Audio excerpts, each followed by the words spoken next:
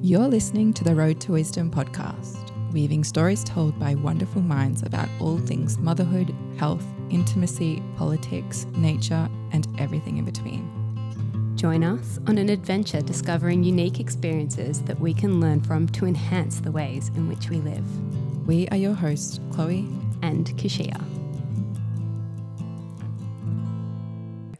Welcome everyone to the Road to Wisdom podcast. Today I am delighted to announce that we have Yolande Norris Clark on. Yolande is an author, excuse me, and oh my God, the list of birth beauty that you bring to the world goes on and on. I could sing accolades, but today I particularly am very excited to have you on, Yolande, because I discovered you, I think after my first free birth. I think I discovered the Free Birth Society, and that's how I found you. And it took a little while for me to like really get into that. And I was pregnant with my third at the time, and listening to you speak was so beautiful. Like there were so many things that I felt like I had a feeling about, but I never had the time to really like process that or think through it. And then you come in with these beautiful words perfectly describing the things that I was feeling. And it was really wonderful. And then again, during COVID, when I was pregnant we were both pregnant with our fourth. And I think you were pregnant with your ninth at the time. I think, is it Helio? Helio and my fourth bub poet are only a couple of weeks apart. But watching you go through the motions of like this big scary pandemic and everything's coming to an end and the world's gonna collapse, and having your thoughts going through that was so relaxing and just empowering. So I'm really excited that you're on today. Obviously too, to talk about your beautiful new book Portal, which is fierce, and I wouldn't have expected anything else coming from you. But it's been fantastic and also extremely what's the word? Triggering, yeah. It's making me own my shit, which on like levels that I did not even realize I do not own my shit. So it's been good. It's been quite a transformative read. I'm going to just keep babbling on if someone doesn't stop me. Well, we're all pregnant, which is also very awesome. Yeah. We've got 15 children almost between us, which... No, 20, mate. 20. 20. Oh my God. Sorry, my bad. Oh my 20. And since no one here has had a scan, it could be more. Really? Oh my gosh. Well, it's such an honor to be here, women. Thank you so much for inviting me. Thank you for having me. I was going to say the honor is all ours. Anyway, so I guess where we'd love to start, is completely out of the birth realm. I mean, our podcast is heavily birth emphasized at the moment for obvious reasons. And that's something we are going to get into with you today. But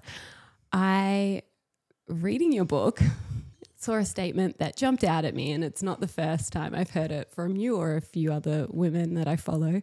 And it was that you're a recovering radical feminist. And I was wondering if we could go into that a little bit, because I feel like I definitely relate to that. And I think a lot of our audience are on the same path, maybe just starting, maybe not there yet, and now they're going to start.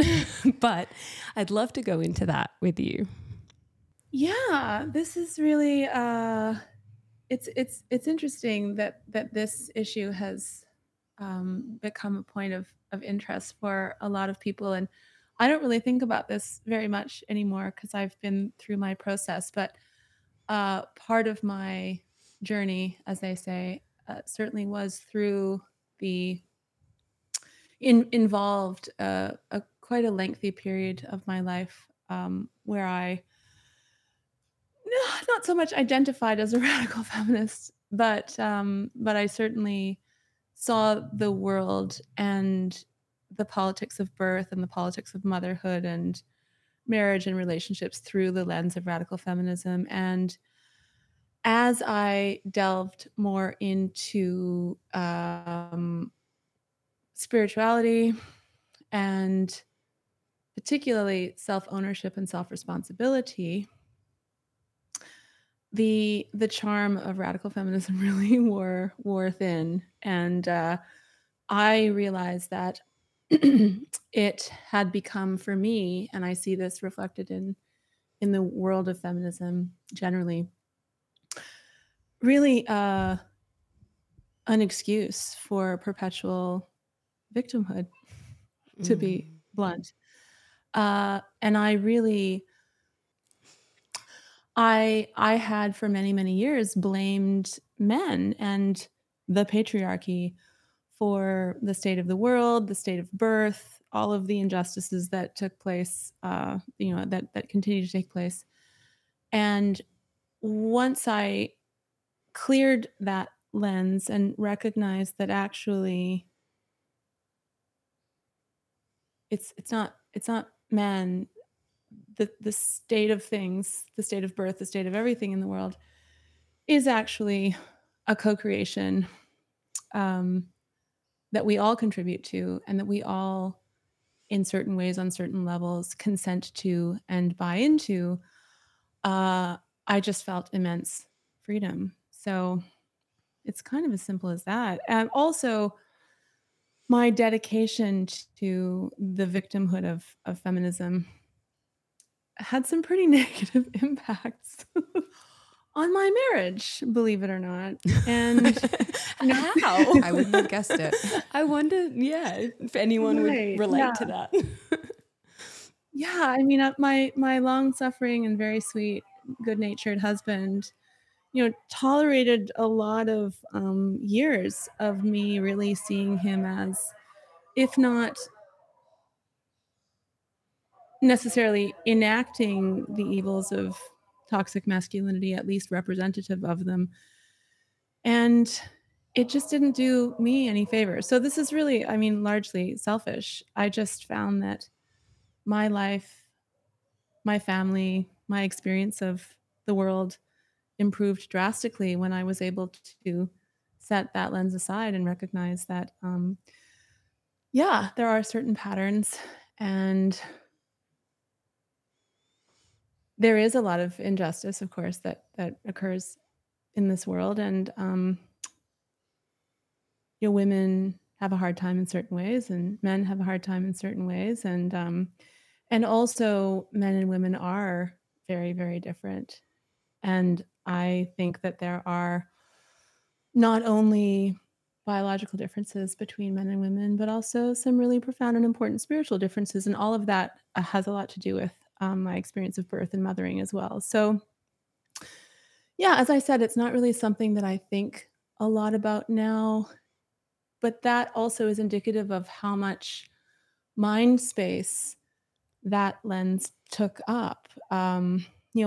My fixation on the evils of toxic masculinity and the patriarchy really took a lot of time and energy, and I find that I'm not interested in expending time and energy in that realm anymore, and that I have freed myself up to actually create and nurture my family and experience joy.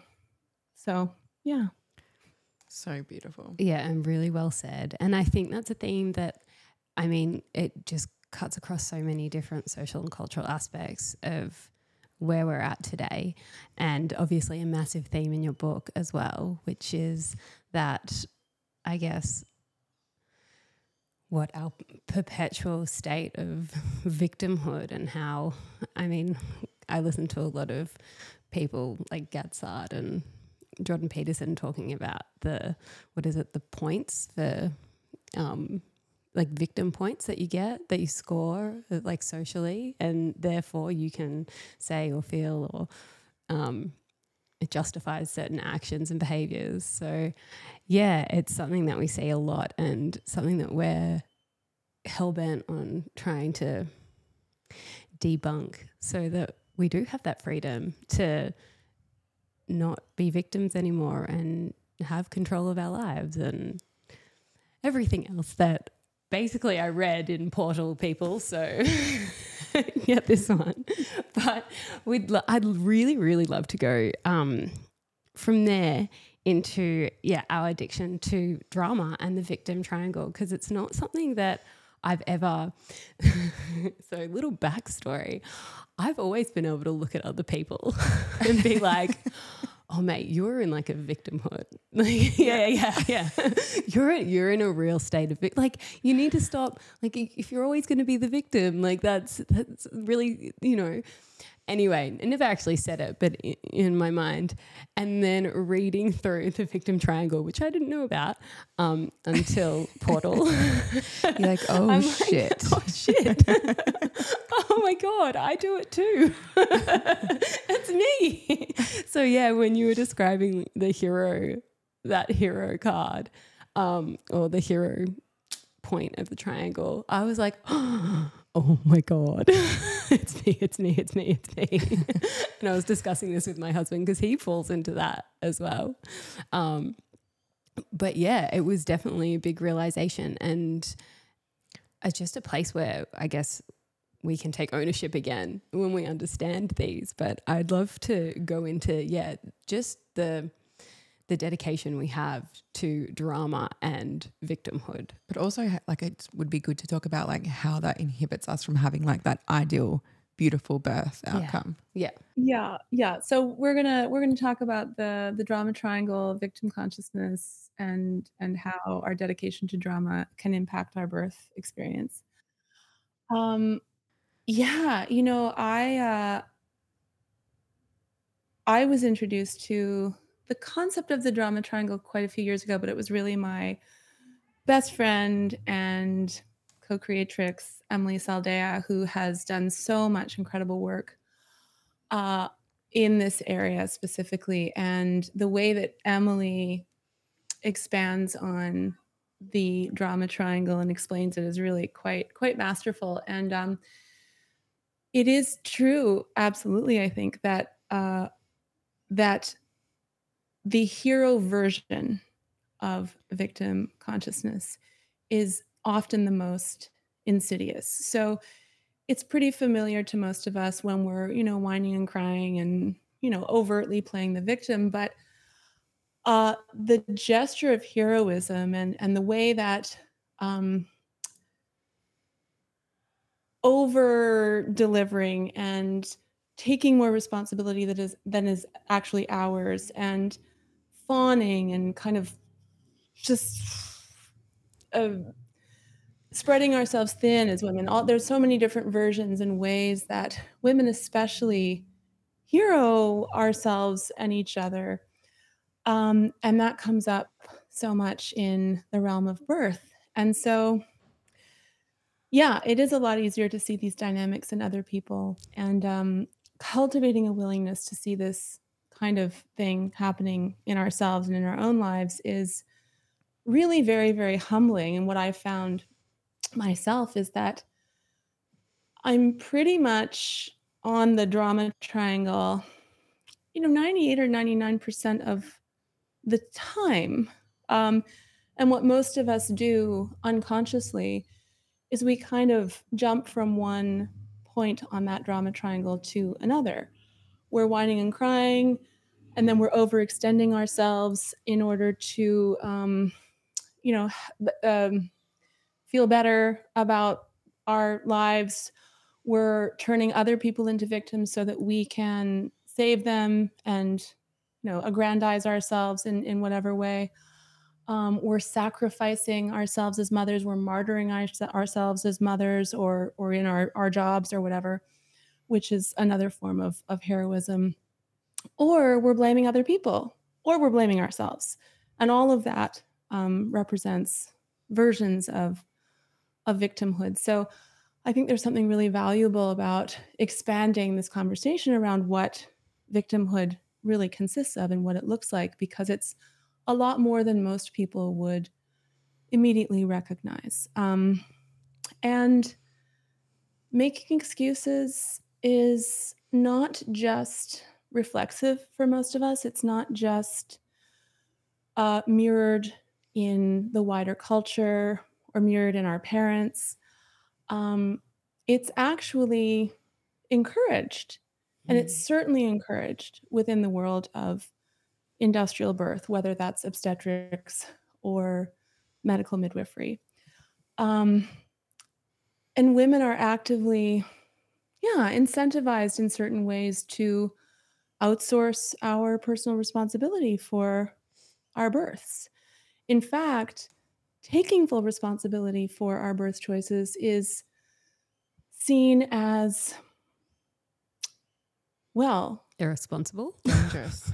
irresponsible, but in certain cases even verging on criminal, right? I mean, it's nearly criminalized in some places, but it's definitely seen as irresponsible. So, the entire apparatus of industrial birth is really, on so many levels, a distortion of what I see as the truth, and an inversion of reality in so many ways. Because to my mind, taking responsibility for my birth choices and really for my life and for the lives of my children is, assuming my autonomy, claiming my autonomy, claiming my sovereignty as a free human being, which I believe that each of us is indelibly, according to natural law, is really the height of responsibility. And yet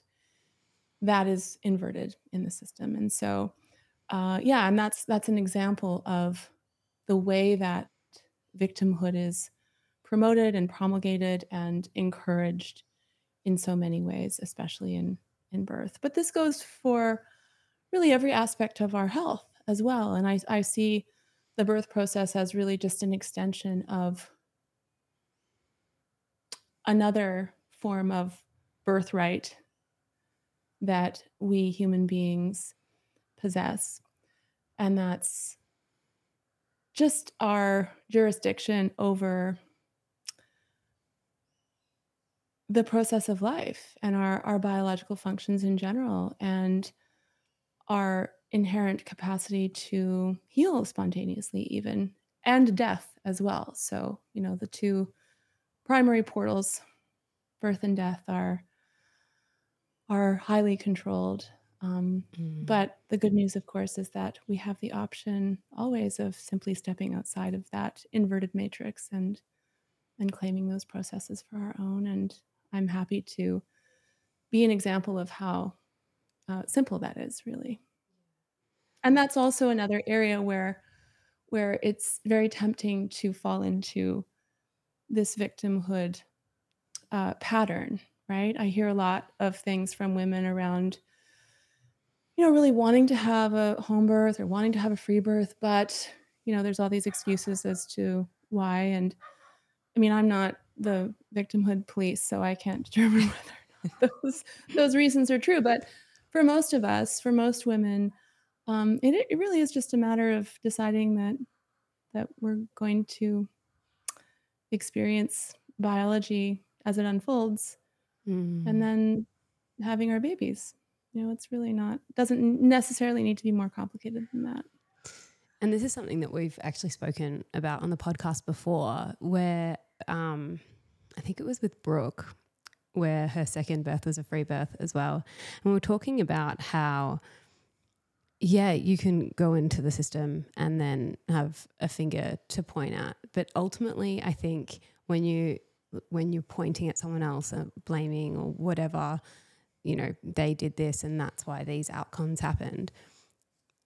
I think there's always a really deep knowing that it was you. It was on you. Like, you could have done something and you could have changed that outcome. And so, I mean, for me, when I think about it that way, I'm like, well, skip the middleman and then I can just take full responsibility and I can make those decisions, and it's very clear about what's going to play out, or if it does play out, like where I could have done better.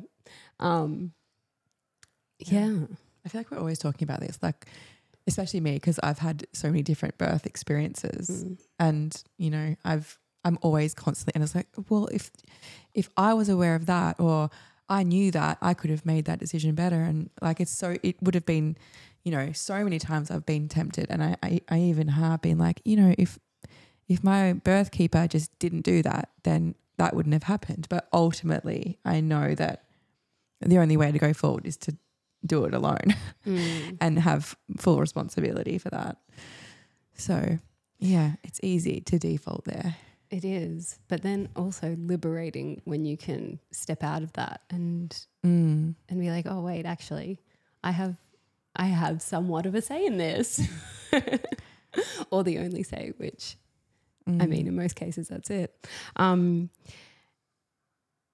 Yeah. Well, from there, actually, there were so many points I want to touch on, but I'm going to go ahead and blame my baby brain for blanking. That's not really taking self-responsibility, Keisha. Blaming my baby. But because, you know, my baby's part of me, it is. I know this is something that I'm like, I really shouldn't like blame my loss of words on baby brain, because I look at you, Yolande, and you are like the absolute, like you always have the words. And I'm like 10 babies in, she's still going with all the words. Like how?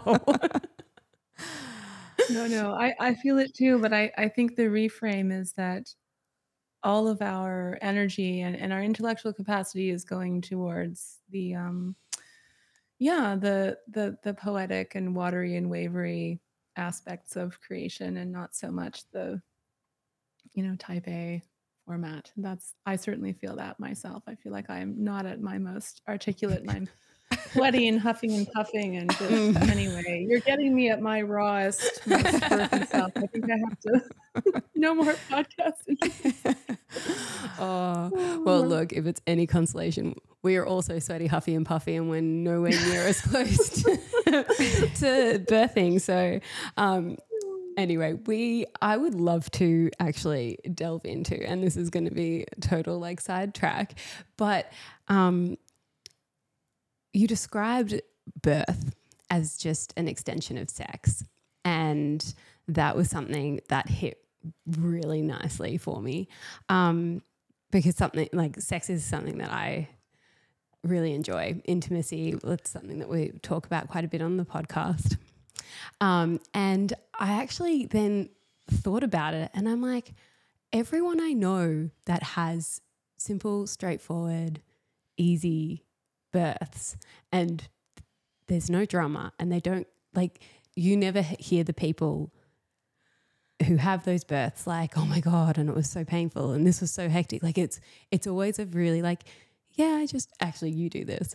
Yeah, we just had some contractions and then I had a baby. Like it's really, and it's just straightforward. Yeah, it's really I tried to explain my births the other day to somebody, and I was like, yeah, they're just boring births. I mean, great, but boring. Just pretty straightforward, standard, like textbook, I guess, birth. They're like, oh, like expecting some more dramatic story, but no, it's not.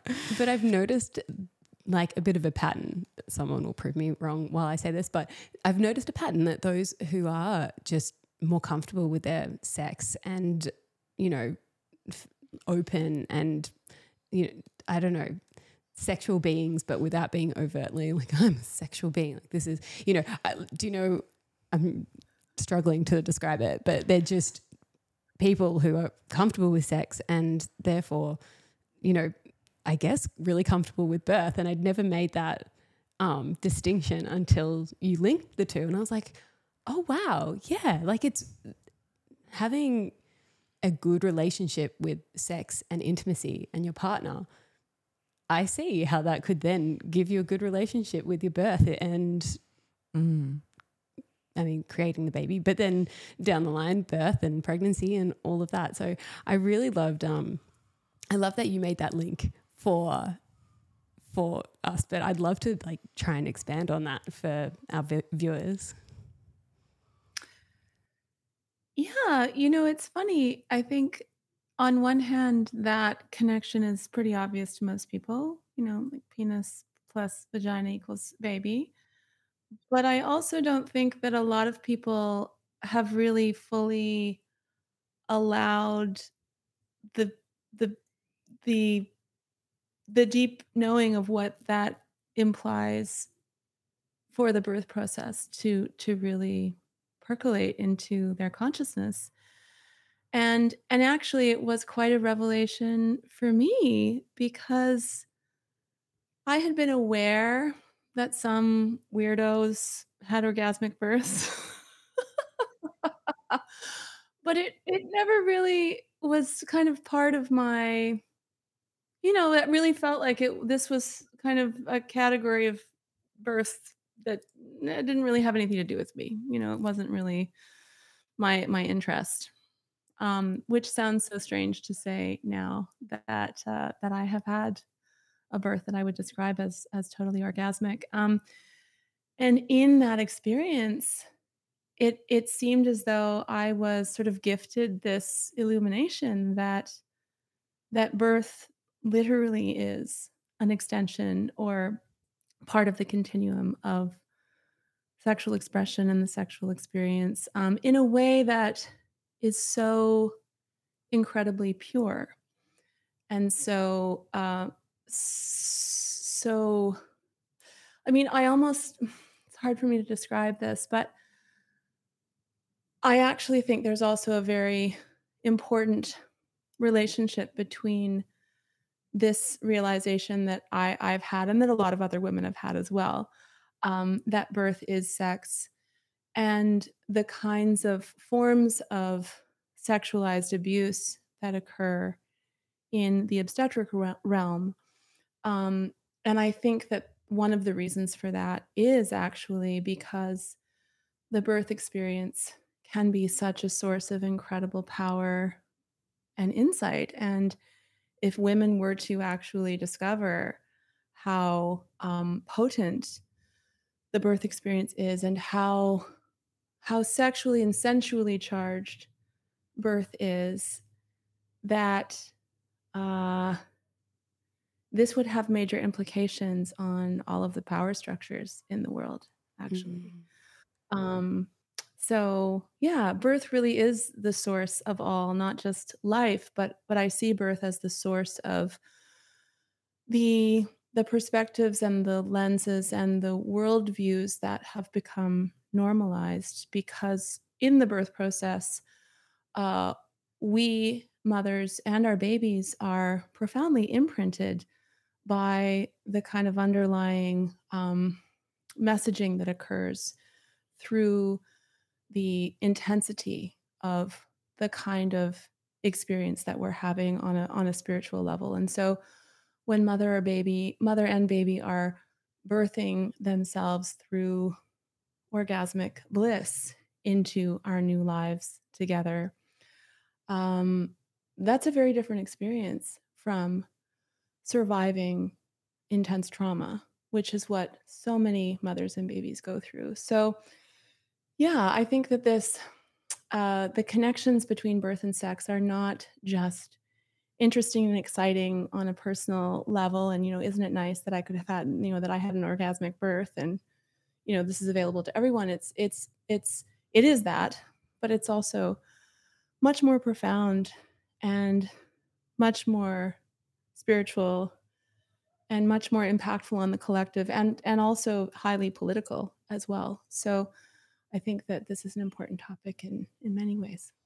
And I'd love to link that back to, like, I mean, everything you just said about birth, we can also experience in sex. So if you haven't had babies and you are working on that and like practicing that with your partner, and you're in that realm where you're taking each other to other levels of pleasure and realms of experience, then it's almost practice for being able to have a really epic birth.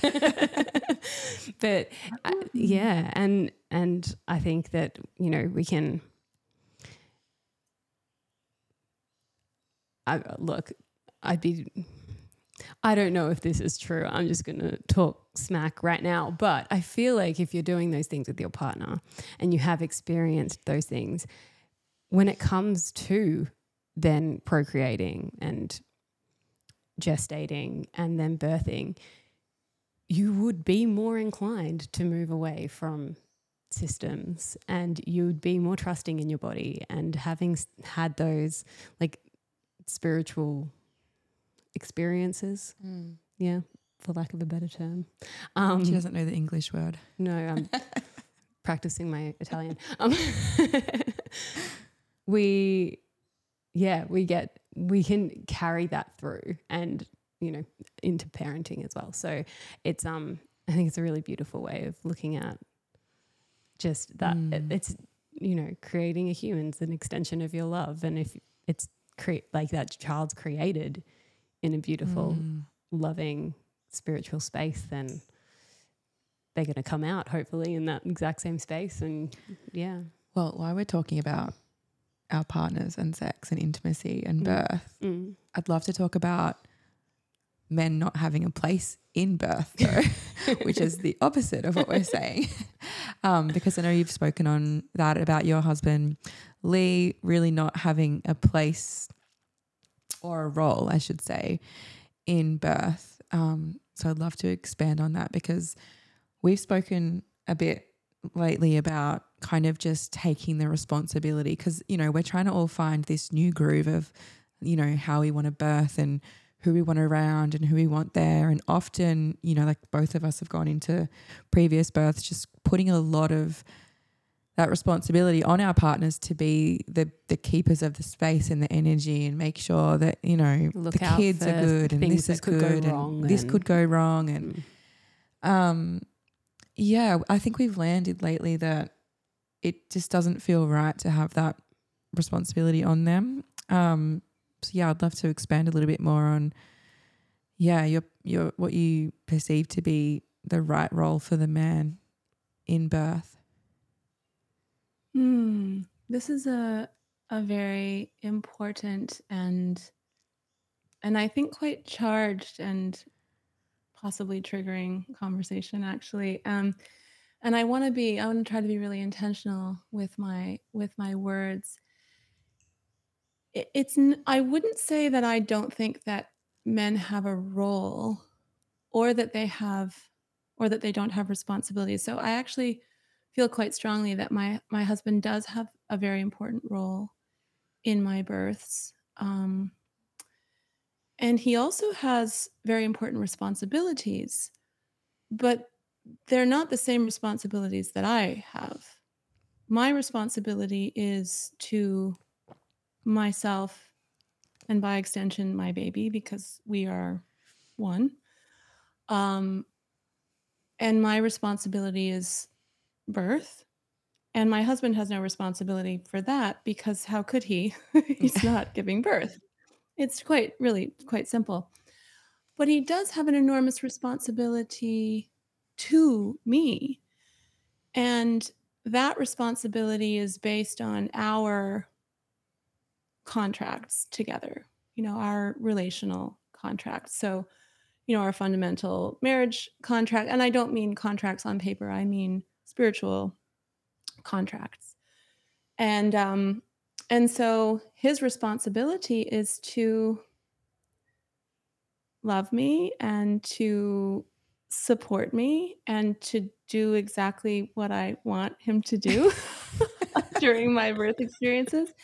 And I would also say that I think his responsibilities include, you know, I mean, taking care of our kids, and that's part of our normal day-to-day life. So my births are very much just an extension of our lives as well. And I think that comes into play. So just by virtue of the fact that I'm well practiced at this, I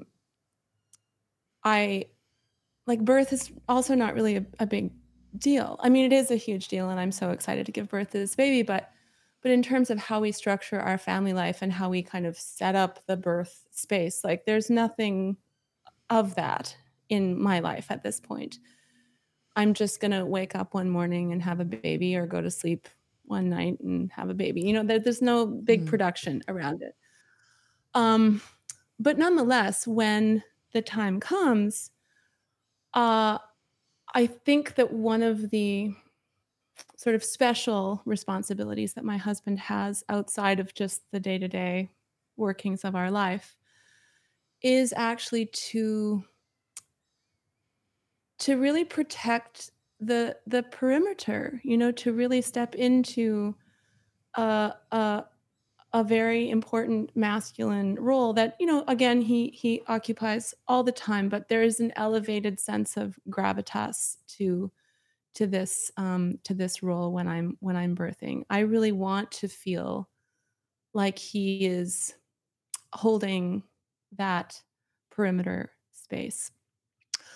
Um, but no, he has no responsibility for me or for the outcome, which I always just assume is going to be great, because why would it not be? You know, I don't really spend a lot of time thinking about the negative projections, in exactly the same way that I don't, you know, dwell on the possibility of having a major car accident when I drive to the park. You know, birth is very simple, and there's not a lot of fear. So that all comes into it. But um, I do think that I do see out there a lot of concern and a lot of negotiation and a lot of anxiety, actually, on the part of many couples who might be new to free birth, or who might be new to sovereignty and autonomy and self-responsibility. And a lot of those wires get crossed when it comes to kind of determining who has responsibility for what aspect of the way that this is all going to play out, when I think a lot of that is just kind of unnecessary overcomplication of things. Like, I'm the woman and the baby's in my body, and so I choose how and where I give birth, obviously. And my husband, his job is to support that and to make it as easy and seamless and straightforward for me as possible. But he can't make those decisions because the baby's coming out of my body. Like, it really, I don't think it needs to be much more complex than that. But I think this actually comes back to your first question around feminism, because we have a lot of cultural confusion around who's who owns what, and what sort of realms of life belong to men versus women, and what it is to be a man, and how men can um, properly support women, how women can optimally and rightfully support men, and, you know, whose business we're in and who's responsible for what. So I think that, you know, this is part of a much larger conversation. And one of the things that I really honor and appreciate and love so much about my husband is that um, he is so secure in his masculinity that it wouldn't even cross his mind to question my authority over birth. And I think that a lot of men who are not secure in their masculinity confuse what it is to be secure in their masculinity, or confuse what it is in their minds to be masculine. And they erroneously believe that what that means is that they have some kind of ownership over the birth decisions that their partner might make, or that they have some form of responsibility for the birth experience. And that too, I think, is actually an inversion. Men who are really confident in in themselves, and who who are secure in their masculinity are capable of seeing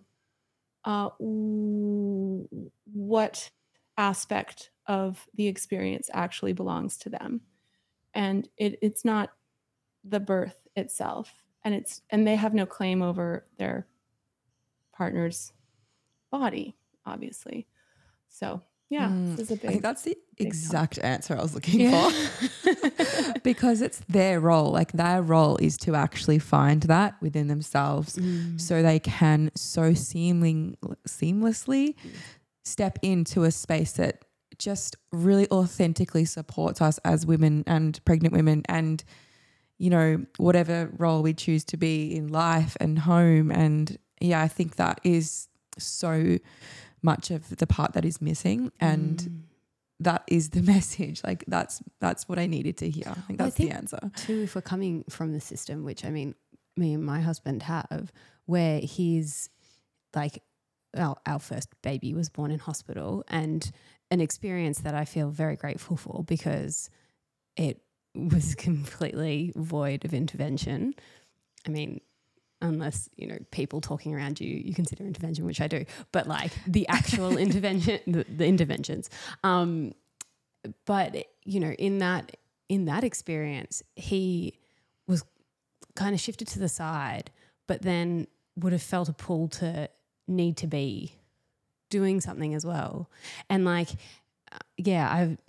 sorry, these are new thoughts, so apologies, people. But like, yeah, if you're coming from that environment where, you know, maybe you've done a course beforehand, which we didn't, and, you know, your partner is like, okay, I've got to advocate and I've got to be doing this and I've got to, you know, have so many different like managerial roles, more or less, with all the different people that are in the room that are going to be touching my wife or partner. It's, you know, there's like some really strong things there. But if you're going into it in a sovereign space where it's just you two and your family and like maybe I think an that's extra pair of hands. Yeah, it's like, well, you know, what do they do? Like people then and we did this. It was like a shift of, okay, so I need you to look out for this and this and this and this if they're going wrong with me. But ultimately, he's not going to be able to see a prolapse cord as I birth at night in the dark. So things like that, like it's actually more on me and feeling into those sensations. And I guess navigating those responsibilities is simple. Like once you're out of the system, it's simple. It's not, this is on you. You've got to now be the midwife. You're actually just my husband and I'm my midwife, essentially. So, yeah, sorry, cut you off. No, I you've covered it finally. Okay. Yeah, I got there in the end. But something that you just mentioned a lot in what you were just saying, you brought up the word fear a lot, and I feel like fear is obviously a super normal feeling, but when you're pregnant, it's like sometimes for me personally, will go in and out of like, is this an insecurity? Is this a fear? Is this intuition? Is this a message for me? Should I act on it? Or is it just fear? And it's kind of like this, and I know you speak about it in your book, and it would just be nice to kind of expand on the different, like just differentiating or not sitting with them or not attaching to them. And yeah, even kind of more tapping in and understanding some of those messages and fears. Yeah, I think developing a more fine-tuned discernment around different kinds of fear is something that we can practice. And fear as well, just like victimhood, is also strongly encouraged and cultivated and promoted in our culture. And so for me, a big part of shifting my relationship to fear and particularly unproductive kind of anxiety looping fear, I get that which a lot. I experienced a lot Good. as a new mother. Yeah. That had a lot to do with changing my relationship to this culture and actually consciously disavowing my kind of my consumption of various forms of culture and propaganda, and then really delving into this idea of um, crafting a discipline around fear. So I think practicing setting aside fear, practicing discernment around fear really does go hand in hand with these deeper forms of shifting our consciousness. So, the more I learned about how industrial birth practices work and the underlying impetus behind these practices, and also just how birth actually does work and how simple and straightforward birth is, alongside establishing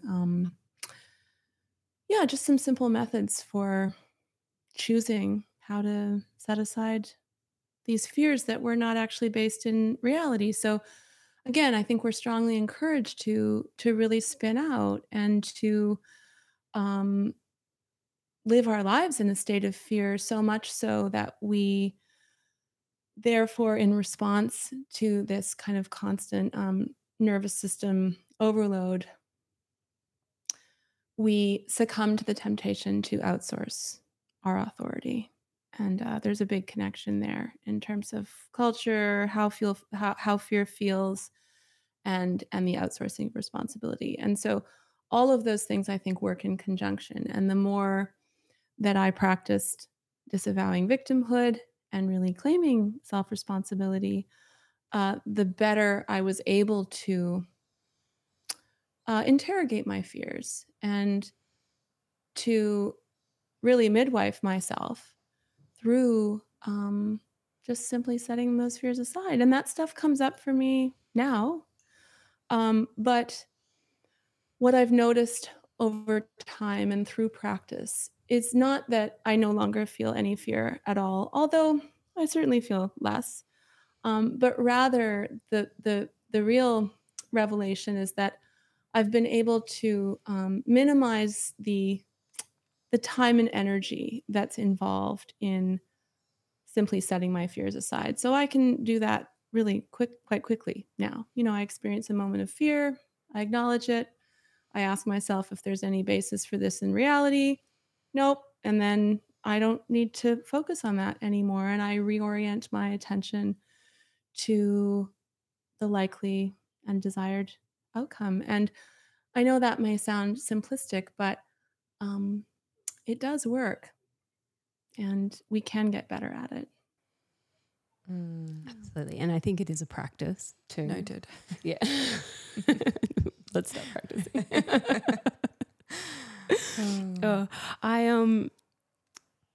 I'd love to go into I have a little quote from your book, so I'm going to read it, because this is something that we've spoken on a little bit as well, which you say, like, people who go into God will decide. We live in an area where it's not so much God, but it's like source or the universe is more the terminology. And, people like to believe in astrology a lot, and this can often lead to, well, it's in my stars that this is going to happen, or I'm not going to go to so and so and so. And in your book, you wrote that, people will say God will decide. And you say it's an irksome, ineffectual, and frankly lazy forms of spiritual bypassing, which I read. And I don't think I've had such a good laugh in so long, because I'm like, oh my God. Louder. Yes. But it is. And I think if we can see that and see that it's spiritual, like, saying, completely offloading any responsibility to, it's out of my hands, it's up to the universe. Like, it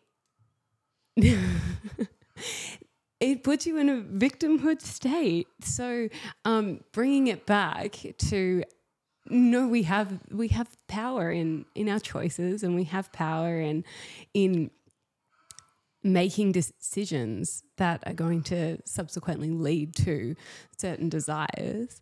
And we have the choice to work to not feel or fear or, feel pain. It was where I was going with that, but like fear as well. Like we have those choices to not, I guess when a fear comes up for me, I'm like, okay, am I going to dramatize this? Am I going to sit on it? Am I going to like feed it? Or do I like take a few deep breaths? Again, like you said, see where I'm at. Does it have any basis in reality? And then move on. And this is for everything, I guess, if you want to achieve anything in life, but I guess we'll stick to the birth space here. You also have those options. So I did want to thank you for that, because it was a good little giggle. But also I'd love to go into the spiritual bypassing of offloading our responsibility, and how we can actually bring it back to making those choices. And like choosing is a massive theme in your book, being able to choose a pain-free and orgasmic experience through birth. So yeah. Oh, goodness. Yeah. um, I really do believe and know that the greatest gift that we have been endowed by God, Source, the divine, however you conceive of it, and this is obviously my personal view, is the gift of free will. And I think most people understand that concept in terms of the material world and where we choose to go or what we choose to physically do. But um, things really shifted for me dramatically when I started to actually recognize and accept and incorporate into my reality, badly, by the way. I mean, I don't I'm really, really bad at this, let me tell you. Um but I am at least now aware, which I actually dislike quite strongly. Self-awareness is awful most of the time. Like I can see now that not only am I choosing, what to eat for breakfast, but I'm actually always in the process of choosing where I focus my attention and my thoughts as well. And it's very humbling. Um, but also that realization has changed everything for me. And this corresponds with the idea that everything that exists in our lives, everything that we experience in our lives, is the proof of our creative capacity.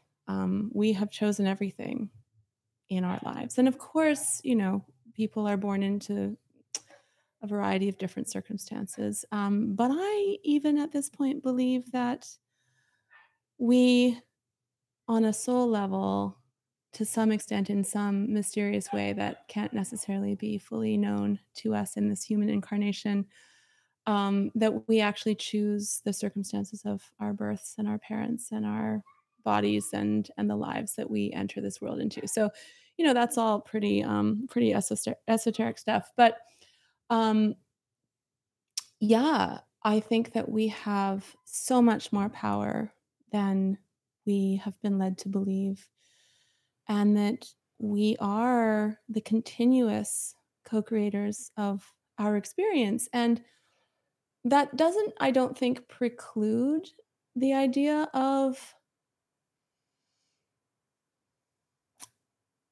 the power of the universe, or the power of God, or that there is a greater power outside of us as individual human beings.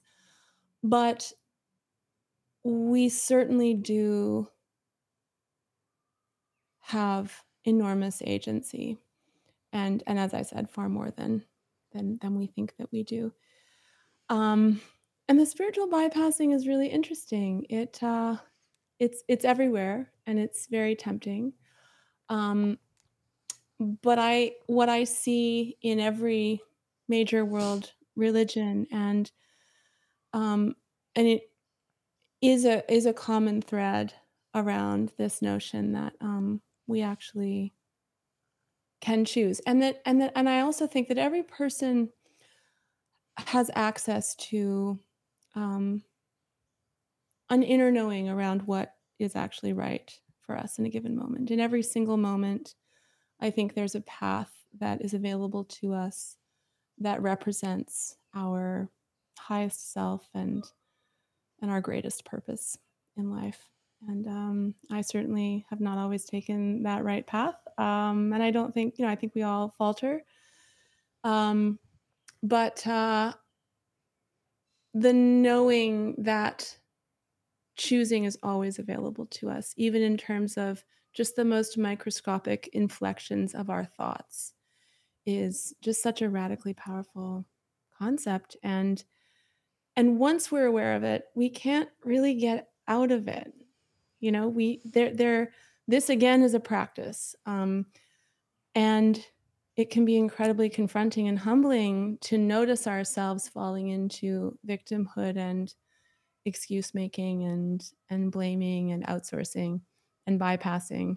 And it certainly happens a lot, but it's exciting to me, actually. The more I am able and willing to take responsibility for every single aspect of my life, the more every single aspect of my life has transformed for the better in some really significantly quite dramatic ways. So I highly recommend. I really do. We will also be doing that as well.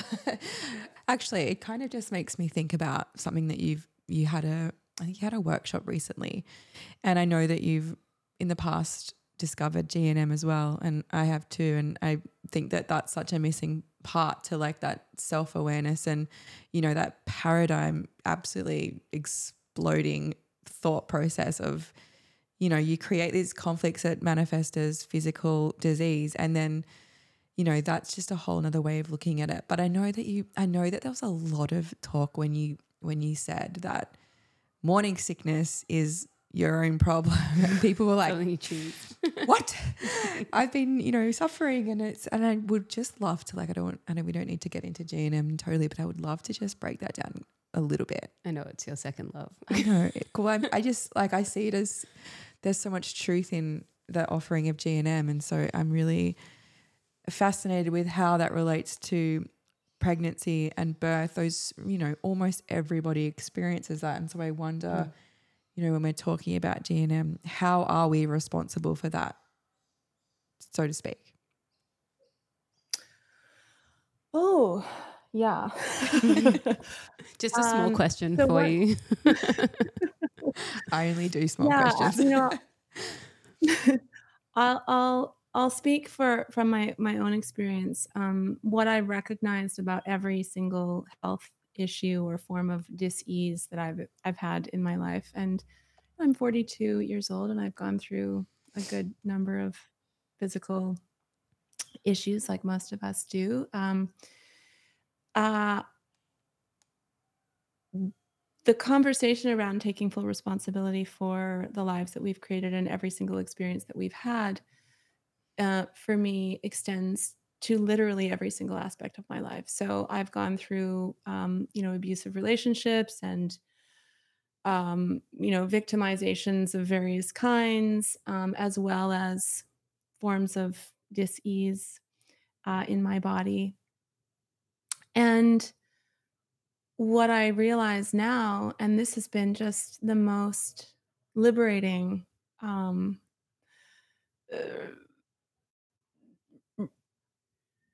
form of recognition.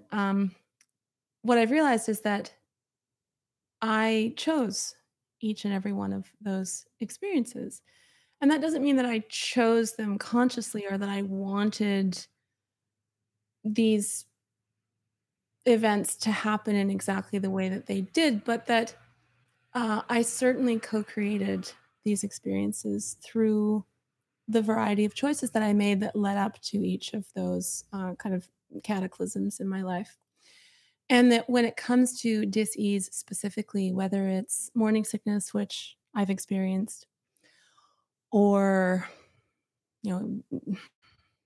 infections, surgeries, whatever, uh, there has always been a part of me that has received some kind of benefit or payoff or cookie as a result of having manifested this form of dis-ease. And yeah, what I've learned through the work of uh, Rika Geert Hammer, the late doctor, German doctor who developed, who observed, and this sort of phenomena of the connection between the brain, the psyche, and the symptoms that we experience as dis-ease. Um, our bodies are infinitely wise, and that our symptoms don't just come from nothing. They don't come from nowhere.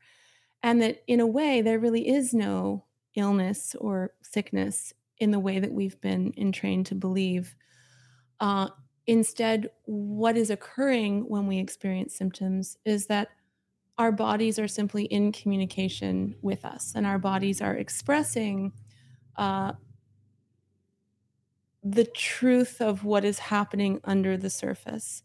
And our bodies are in the process of actually healing from various forms of conflict. So essentially, what this means is that every form of dis-ease, discomfort in the body, is actually the body rectifying misalignment.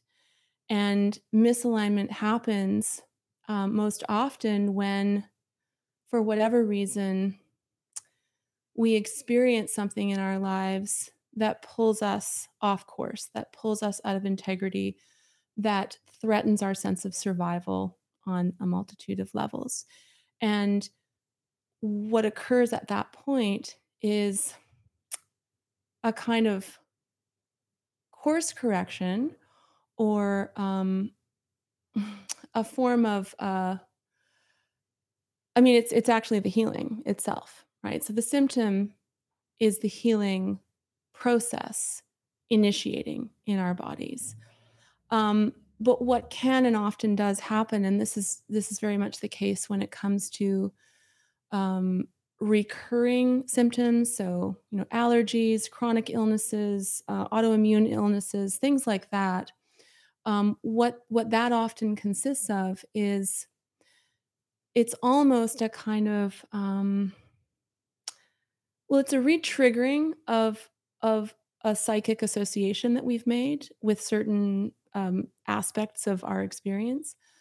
But what I have found is also at play is often a kind of addiction to the drama of it all. I think that one of the Mm. reasons that people struggle to fully process a healing cycle is because we there's a payoff. There's a payoff in terms of either attention or an opportunity to rest, um, or some form of validation. And I've noticed that in my own life. That's been absolutely true. And usually, um, the resolution of a healing cycle, in my experience, has only really occurred when I've been willing to acknowledge what it is that I get out of identifying with this form of illness, um, and I'm able to release that. And uh, again, this is very cultural. I think one of the main reasons that people are so frequently sick, and that there's so much struggle out there, that so many people struggle with again chronic illnesses and recurring illnesses, has to do with um, the the many ways that the identification with our illness offers us forms of social and cultural validation and attention and entertainment even. And that is so very much connected to the overall topic of victimhood culture in general.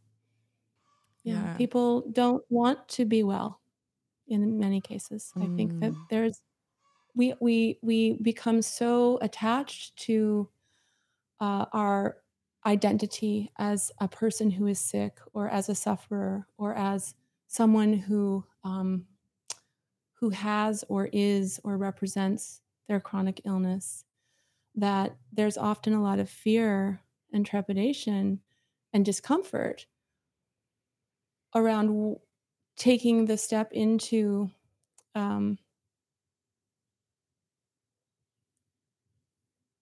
well, the loss of identity is important, but then identity is also wrapped up in the actions that we take in the world as well, right? So in order to complete a healing cycle, in every case, I would say, what is first required is a willingness to actually become a new person. It involves a rebirth of sorts, whether, and that can occur in small ways, in forms of dis-ease that are not as entrenched. But when it comes to longer term issues that someone might have lived with for some time, then that rebirth is going to be more significant. And it's going to involve more investigation and more honesty and more openness and more vulnerability and um, a willingness to, yes, repudiate victimhood and to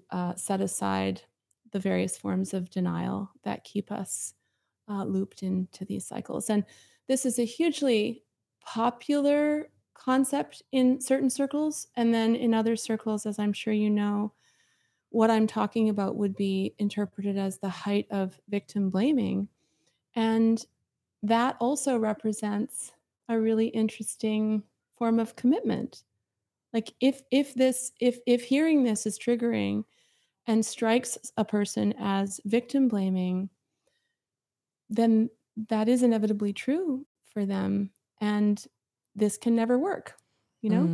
But what I find so interesting is that there is a small percentage of people who will hear this and it'll make sense to them. And they will be the ones who will follow the path of um, claiming the power that they have inherently, as I know this to be true, to allow their bodies to complete the healing cycle. And it's as simple as birth. They're two sides of the same coin. And I think that people are terrified of birth or of sovereign, spontaneous, liberated birth for exactly the same reasons that they're terrified of the prospect of just allowing their bodies to heal without participating in the kind of hero victim symptom management pharmacology culture, right? It's just such a foreign concept to most people as human beings that our bodies are designed to heal, that healing is inherent, that healing is instinctive, that healing can happen more effectively, I think, in the absence of that inverted industrial medical matrix than with the supposed support of it. I mean, I don't really know anyone, quite honestly, in my life who I can truly say, by my observation, has ever been helped by the medical industrial complex. Literally every interaction I've ever had with them, which hasn't been extensive really, with some exceptions, has been destructive to my health. And as I see it, that entire industry, it was designed from its very inception to damage people's health while telling us that we need them and that we're dependent on them. Yeah, I love that. Yeah. I love your perspective on that. And I agree with it. Do you really? While I also get really triggered skeptic. by I am also a G&M skeptic, but I also tried it the other day and it worked. So you're winning me over. Oh my gosh, I know. Yes. Amazing. Well, we'll let you go, Yolande. I feel like we've taken plenty of your time, and we've thank you for unpacking some of those questions and I guess phrases for us. It's always really reassuring. I guess mainly reassuring to hear over and over again that we are designed in such a way that we can birth, and not in pain and agony and power through, but in like we're designed as human beings to be able to experience pleasure as well. So thank you so much for bringing that into our realm especially in this time of life. And I think for many of our listeners who are following along and either on the conception journey or also pregnant, everyone seems to be very pregnant at Everyone the moment. that's hanging around us is pregnant at the moment. I don't know what we're brewing up around here, but got some fertility pheromones going. Well, before we let you go, Yolande, where can our listeners find you to get more? Oh, it's been such fun to chat with you women. Thank you so much for having me again. And probably the best place to find me in the public realm is on Instagram. That's where I tend to rant and rave most often. And I'm at Bauhauswife on Instagram. And my website is yolandanorris-clark.com. And I would love to gift you women some goodies that you can share with your audience. So I'll have my wonderful assistant Olivia send some things your way. I'm launching the live version of my online course that's also called Portal, and that's happening in February. So I'd love to give your audience maybe 2 spaces. Yes. Oh, that would be so beautiful. I know that. Look, we got a lot of engagement when we said we were interviewing you, so I'm sure there are so many people that will jump on that. So thank you. That's very generous. Well, thank you so much. Goodbye, everyone. Thanks again. Bye. Thanks for tuning in to the Road to Wisdom podcast. To join the journey, you can follow us on Instagram at theroadtowisdom.podcast and at www.theroadtowisdompodcast.com. Don't forget to subscribe and leave a review. We look forward to seeing you next week with more juicy content.